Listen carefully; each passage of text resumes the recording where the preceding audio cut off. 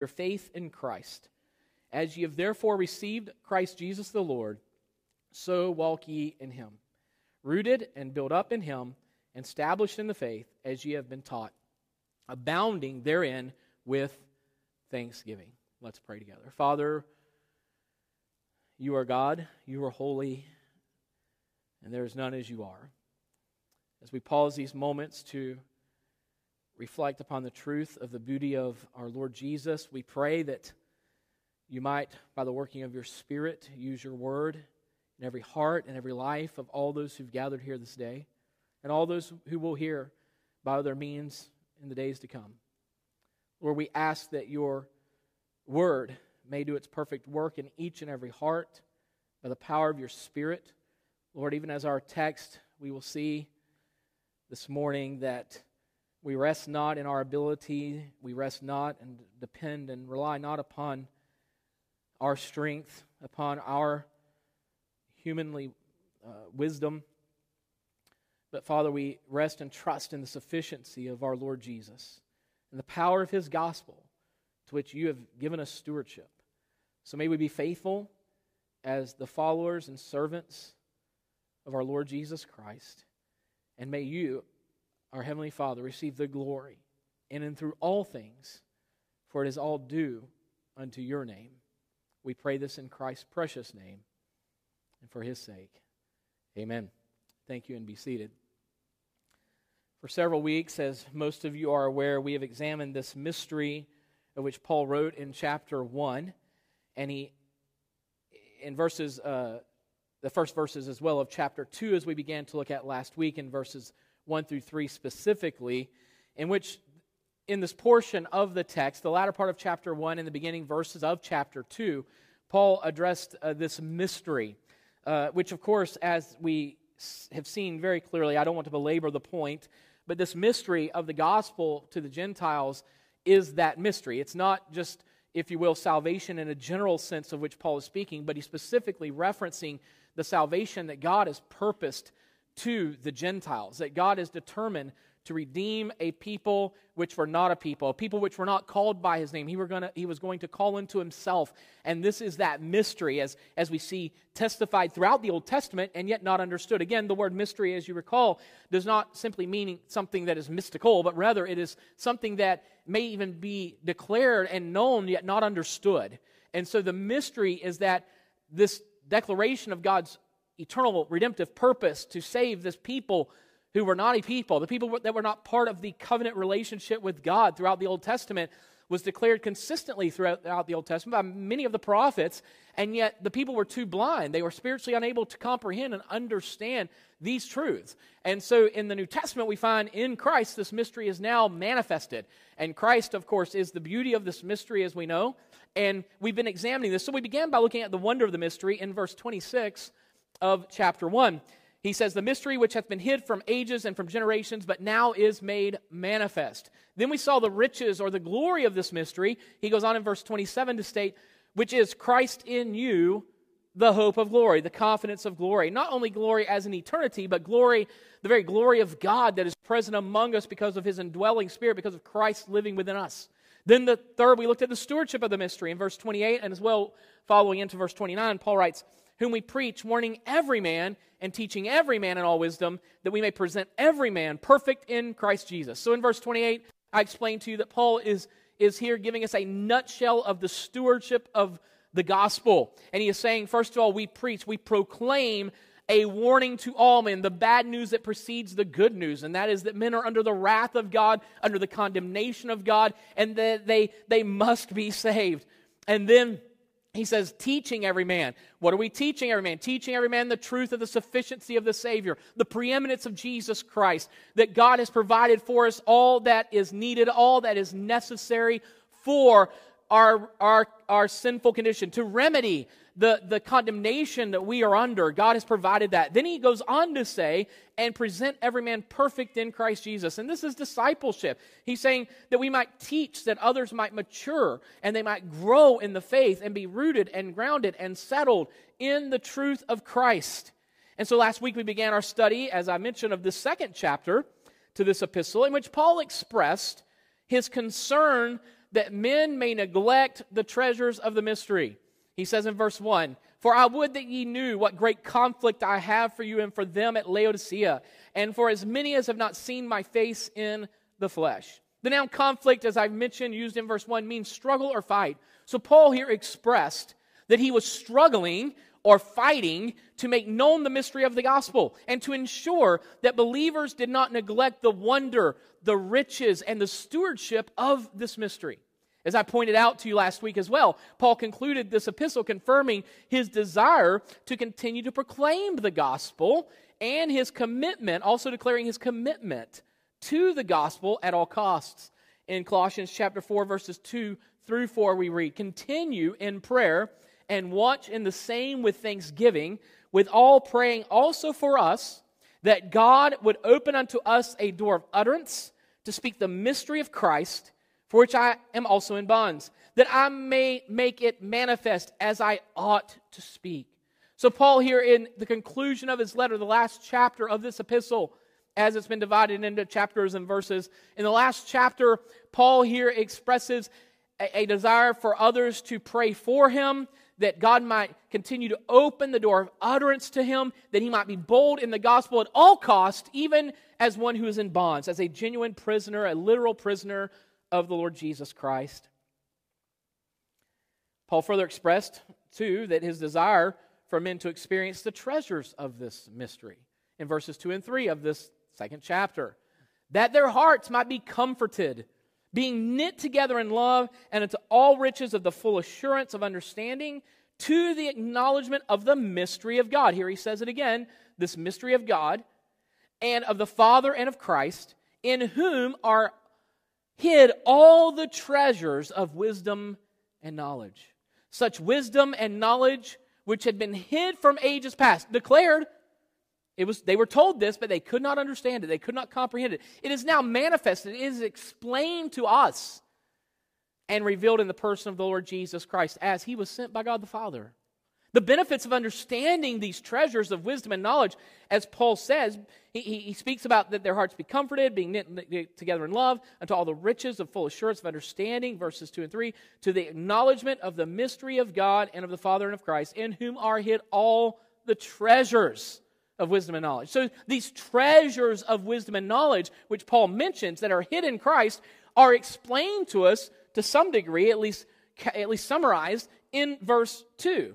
The benefits of understanding these treasures of wisdom and knowledge include the truths Paul stated in this second verse. He said, first of all, that they might have comforted hearts. Second, they might be united in love. And third, that they would have a confidence in understanding. So here you find the treasures that are in Christ of this comfort from God, a unity provided by His Spirit, and a confidence in understanding, because it is His Spirit that teaches us. So this portion of Paul's epistle, as we read this morning, verses 4 through 7, continues with further warning, with an acknowledgement, and an exhortation. And Paul first warns the Colossian believers concerning those who would attempt to persuade them from the truth of Christ in verse 4. Then he follows that warning with an acknowledgement of the believer's steadfast faith in Christ. And then in verse 5, he concludes, and concludes with an exhortation for them to continue in like manner in verse 6. So you find the warning in verse 4, you find an acknowledgement in verse 5 of their steadfastness in faith, and you find as well an exhortation for them to continue in such like manner in verse 6. Now, such acknowledgement and exhortation should be received with solemnity and joy. To be more specific, the reader should receive the truth of Paul's acknowledgement joyfully and his warning and exhortation solemnly. And this morning we will spend our time considering really just the first of these three in verse 4, in which we find Paul's warning of the deceivers. Look at what he says in verse 4. Now, we dealt with this to some degree already last week concerning Paul's desire and his concern in relation or in regards to these believers who may neglect the treasures of the knowledge and wisdom of God in Jesus Christ. He's saying that there is always this danger that believers in Jesus Christ neglect these truths. Listen, To be rooted and grounded as believers in Christ, is a time-consuming process. It requires that we are in the Word of God, reading and studying the Word of God. And we're going to look more into that in a moment. That we grow in the grace and knowledge and faith of our Lord Jesus Christ. And so many people would much rather dismiss that, neglecting the treasures of knowing Christ in such a fellowship, simply to live in a superficial manner with no depth and no root whatsoever. And Paul says, I'm concerned for you that you've just neglected the depths of the truth of the riches of Jesus. And you're satisfied with just this, really, potentially satisfied with a superficial knowledge, or easily deceived by persuasive speech. And so Paul continues this morning in this verse 4. And this I say, lest any man should beguile you with enticing words. Now within this verse, Paul explains that what he has said, when he says, in this I say, so what he has said, and for that matter what he has yet to say, is to be considered as a warning against all those who would attempt to turn these believers away from the preeminence of Christ and the power of the gospel. Remember, Colossians 1, Paul is emphasizing the preeminence of Jesus Christ, that Christ is the very image of the invisible God, that he is preeminent, he's above all, before all, and over all. And he's saying that this is the preeminent Christ. He's saying, and I am concerned that you might be distracted from the preeminent Christ by persuasive speech.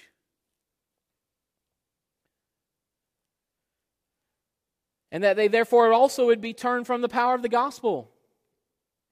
Listen, if you fail to see Jesus as preeminent, you will fail to see that it is the gospel that is the power of God unto salvation. The moment that you don't recognize it as Christ who is preeminent, then you're going to attempt to manipulate the gospel in such a manner to where you think you can improve upon it or better it to reach people with the gospel, which is no longer the gospel, but a perversion of the true. And the moment we pervert the gospel, we've removed the power of the gospel, because it is the gospel that is the power of God unto salvation, Romans 1:16. And so here Paul is saying, you must recognize Christ to be preeminent. You don't keep him there, you recognize and submit to his preeminence. And by the way, we'll get into this later, not today, but he says, as you have therefore received Christ Jesus the Lord, so walk ye in him. And Paul emphasizes the truth. You receive Christ as what? Lord. That's how you received him. He is Lord. So walk accordingly as the fact that he is Lord. And if he is Lord, then guess what else he is? He is preeminent. So all this still ties into the preeminence of Jesus. And Paul is expressing this truth and saying, Christ is preeminent. Acknowledge him to be who he is. You don't make him preeminent. You don't make him first in your life. You don't make him over your life. You just simply recognize who God has declared him to be and submit to this truth of who he is. And in doing so, then we know the gospel is the power of God, and we will not sway from it either, because we'll be convinced and rooted and grounded in the truth that it is the gospel and the power of the gospel by which men are transformed, and as well we as believers are conformed to the image of God. So Paul's warning is, do not be beguiled by enticing words. And the verb beguile means to deceive, to delude. And to delude is to con, or to hoodwink, or to dupe, or to fool. And the adjective enticing means persuasive speech. And there are three considerations Paul makes within this one verse. First of all, we have to be aware that there are deceivers present. He says, lest any man.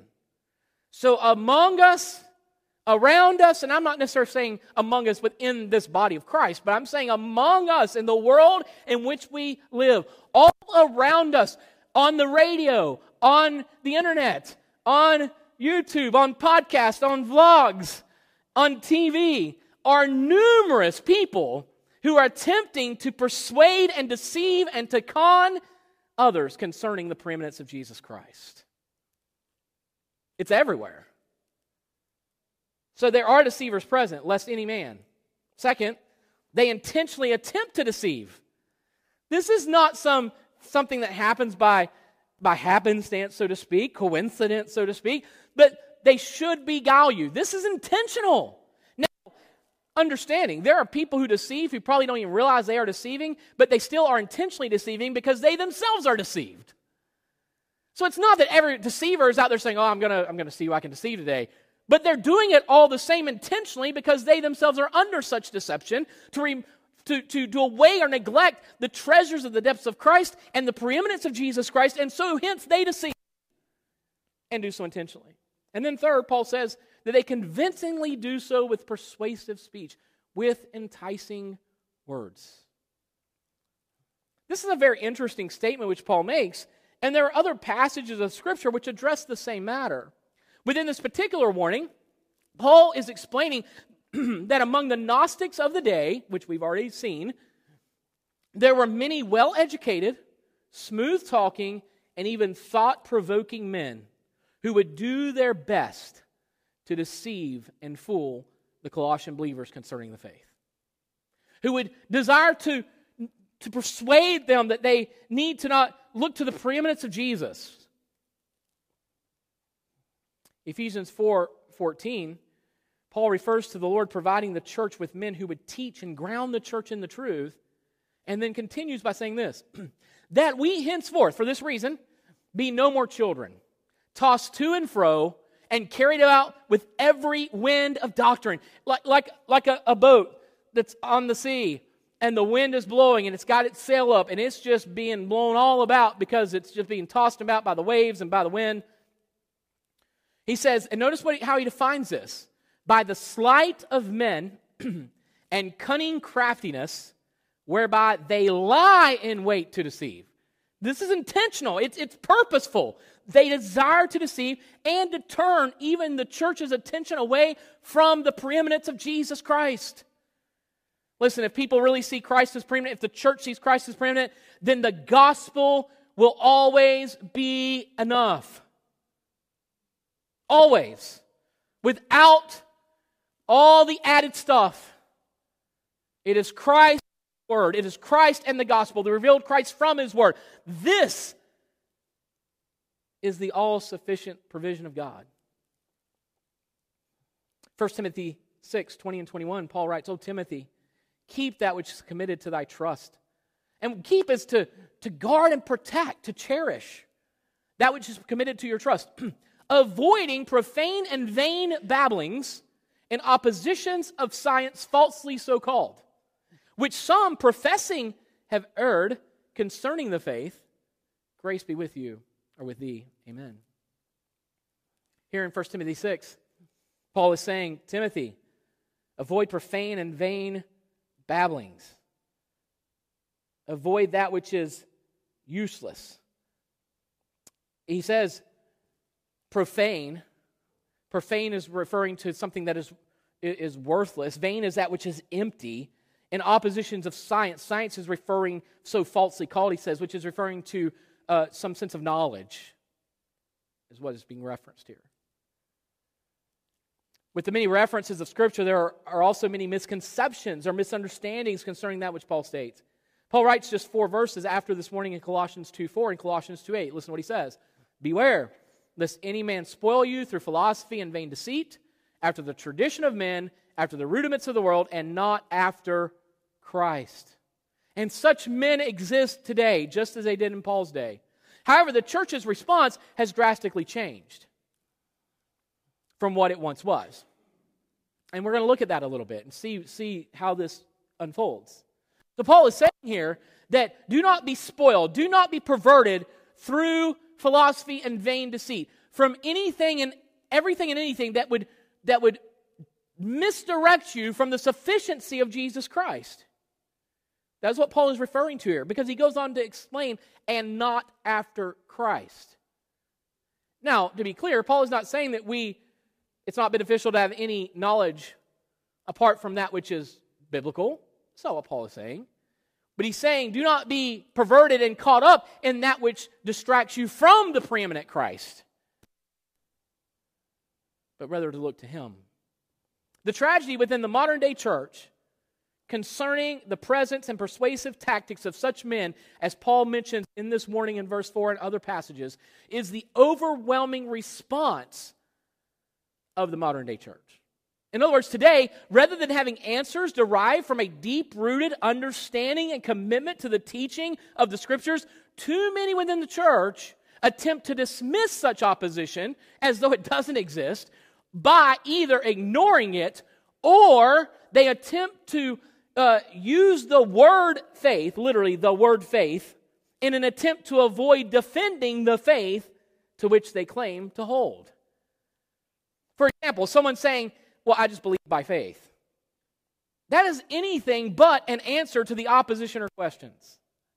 Furthermore, such a statement is usually a self-confessed inability to answer the question and or an unwillingness to engage in defending the faith.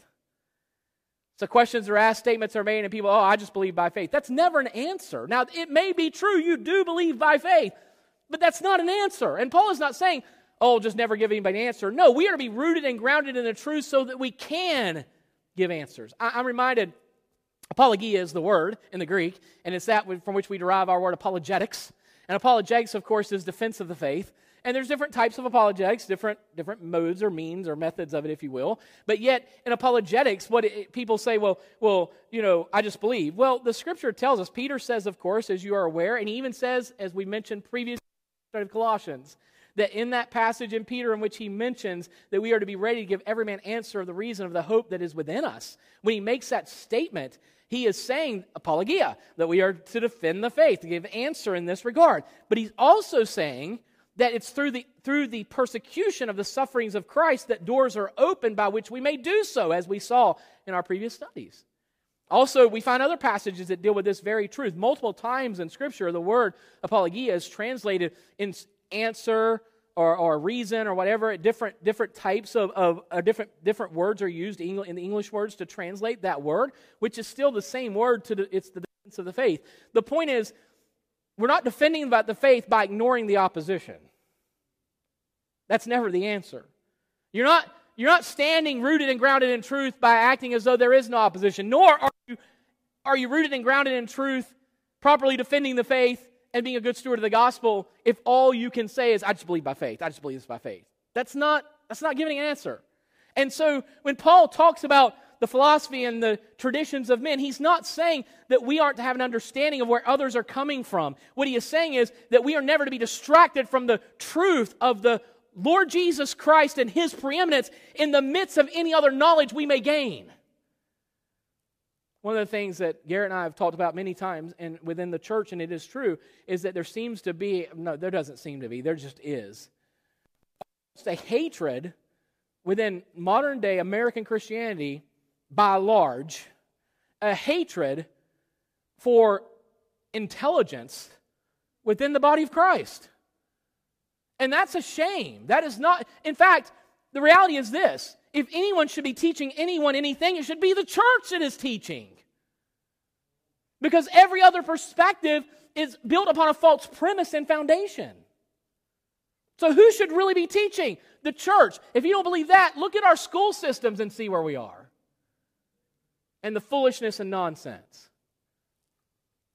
And so this neglect to even acknowledge the opposition, or this dismissal and just say, well, I just believe by faith and that's all there is to it. That is not an answer, and that's not being rooted and grounded in truth. So we must be this. And again, Paul is not saying remain ignorant, plug your ears, close your eyes, and just stay in an echo chamber and just listen to what you always listen to. No, Paul is saying, in all that you may learn and all you may grow in knowledge, never allow you to be distracted from the preeminent Jesus. As a matter of fact, we see that exemplified in Acts chapter 17. You remember what happened in Acts chapter 17? 2 words. Mars Hill.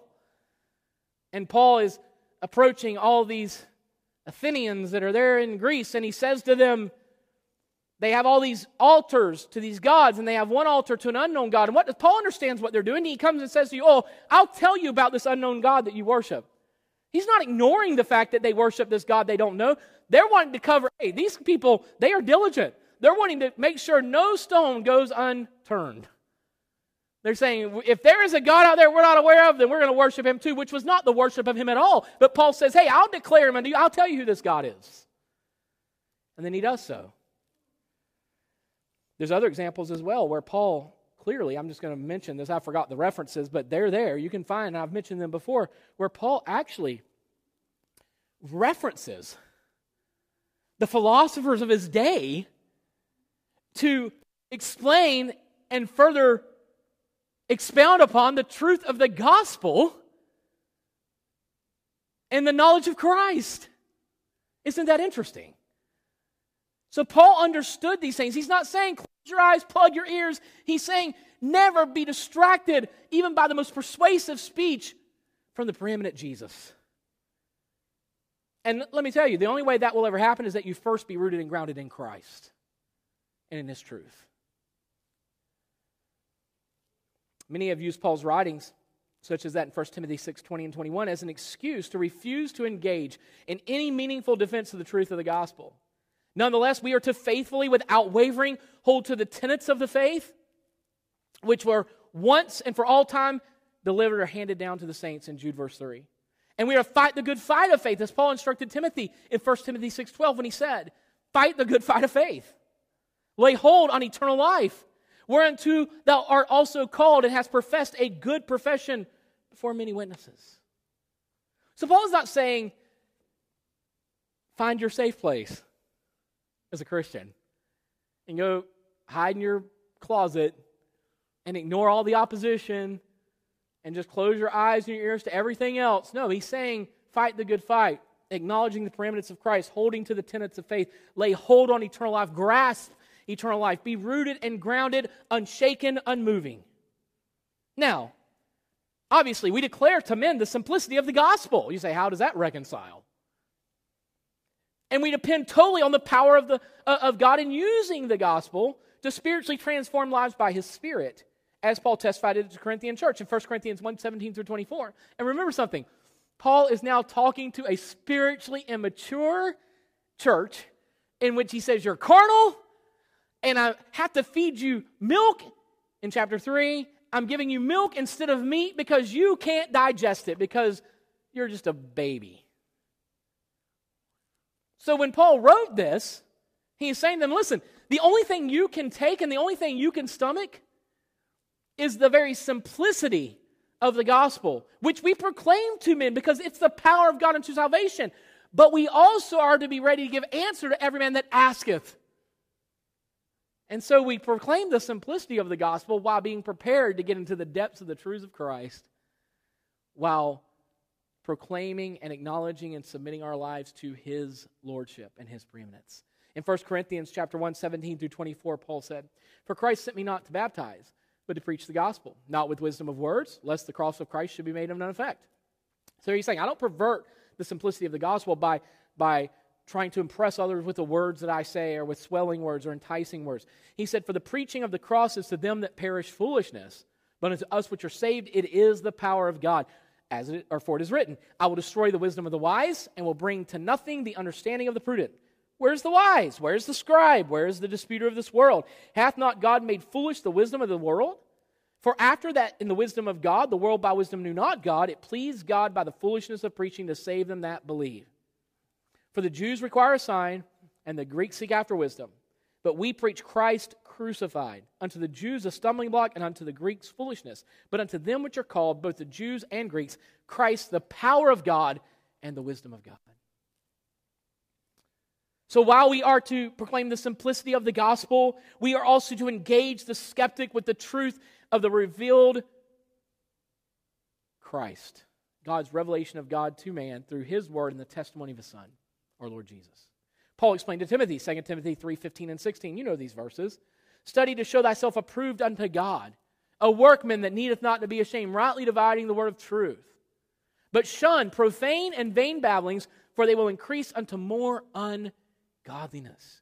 Paul further instructed Timothy in verse 16, after he has said in verse 15 we just read, to be diligent in the word, that he might rightfully and skillfully use it as a good and faithful steward of the truth. He then in verse 16 says, but shun, avoid profane, worthless, and vain or empty babblings, chatter and talk, for they will increase unto more ungodliness. Paul's instruction is not that Timothy disengage from defending the faith and proclaiming the truth, but rather that he not be ensnared or entrapped into worthless argument concerning such truth. So the instruction here is not that we disengage from attacks on the truth, but rather that we actively engage by becoming more so grounded as we grow in our understanding of the faith and we remain bold in the truth of the gospel.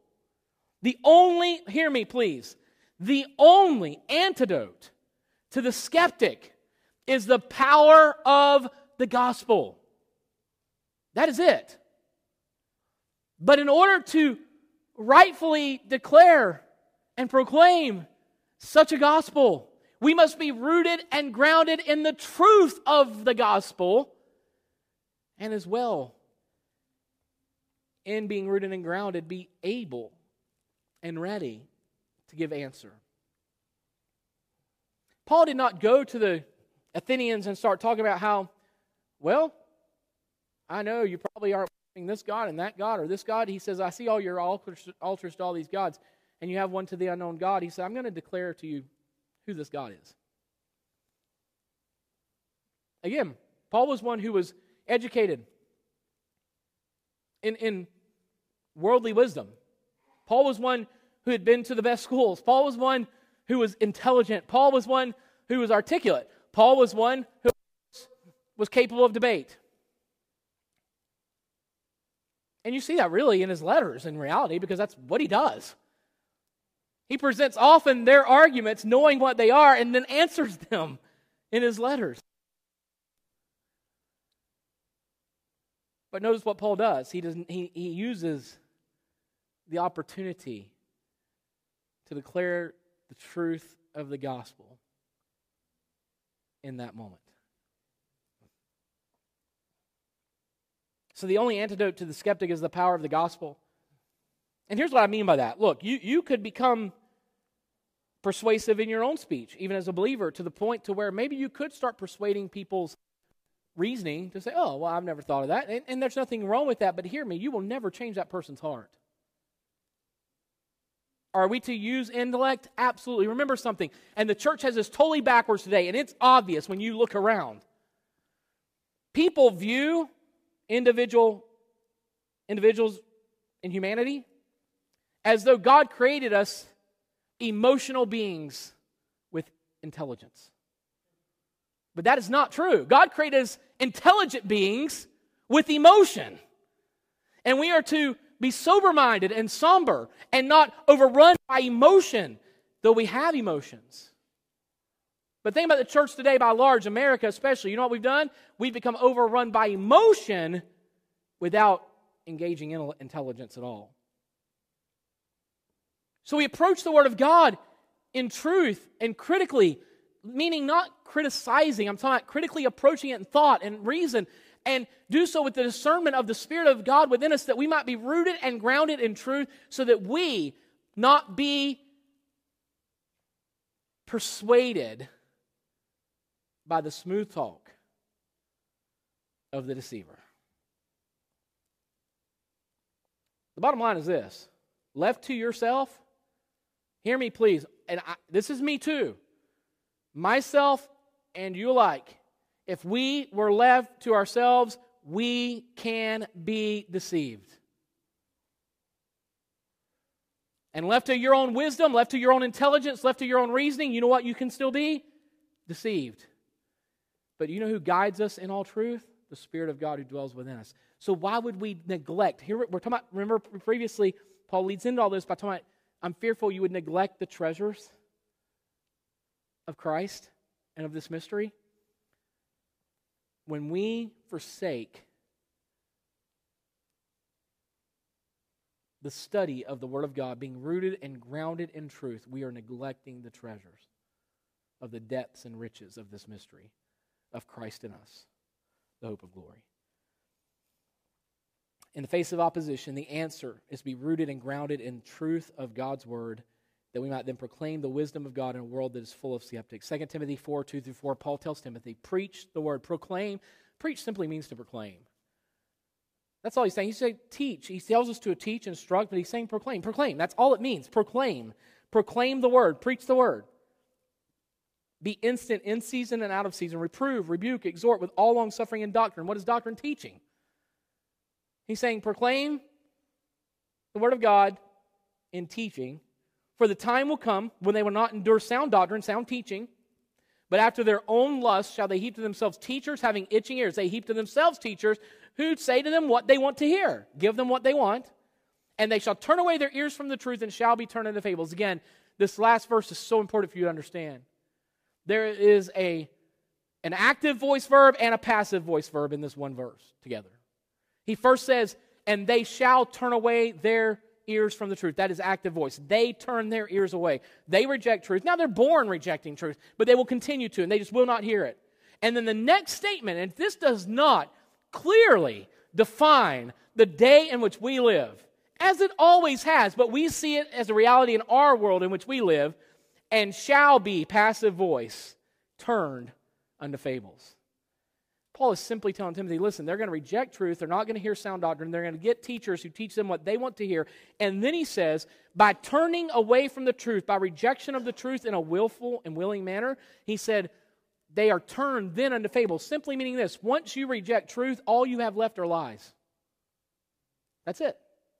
So when you willingly reject truth, guess what you're left with? You're left with your own wisdom, your own intelligence, your own reasoning, your own rationalization, and the lies of the world and of Satan himself. And that's what you have. So may we not neglect the treasures of this mystery. But may we be aware, as Paul gives warning here in this 4th verse of this 2nd chapter of Colossians, and he says that there are those men who will beguile you with enticing words. Beware of this. Be made, I say this so that this not happen to you. I've said everything I've said thus far, and that which I'm about to give you and teach you, I am declaring unto you so that you are not deceived. Because we can be deceived. It's possible. But there's an answer to that. There's an antidote to deception. You know what that is? Being rooted and grounded in the truth. Might I say to you, it's important you be rooted and grounded in the truth, not only that you might declare to others such truth, but you've got to be able to answer the questions yourself when confronted. Else you may be deceived. See, you've got to be able to answer them from Scripture, or you're left to your own reasoning, which will lead you wrongly. So maybe be rooted, maybe be grounded, not neglecting the treasures of Christ. Wisdom. And by the way, what are those treasures of wisdom and knowledge? Wisdom is talking about godly wisdom, and the knowledge is that, of course, of understanding. But it's also, if you will, not only having understanding, but living in that understanding. Wisdom and knowledge together. So may we not neglect to be faithful to the gospel, in the gospel, as stewards of the gospel. Beware. Be warned. There are people all around us deceiving who will continue to do so. And the only way you will not be deceived is to be rooted and grounded in truth by the working of God's Spirit in your life. Father, we thank you for your word and for the warning.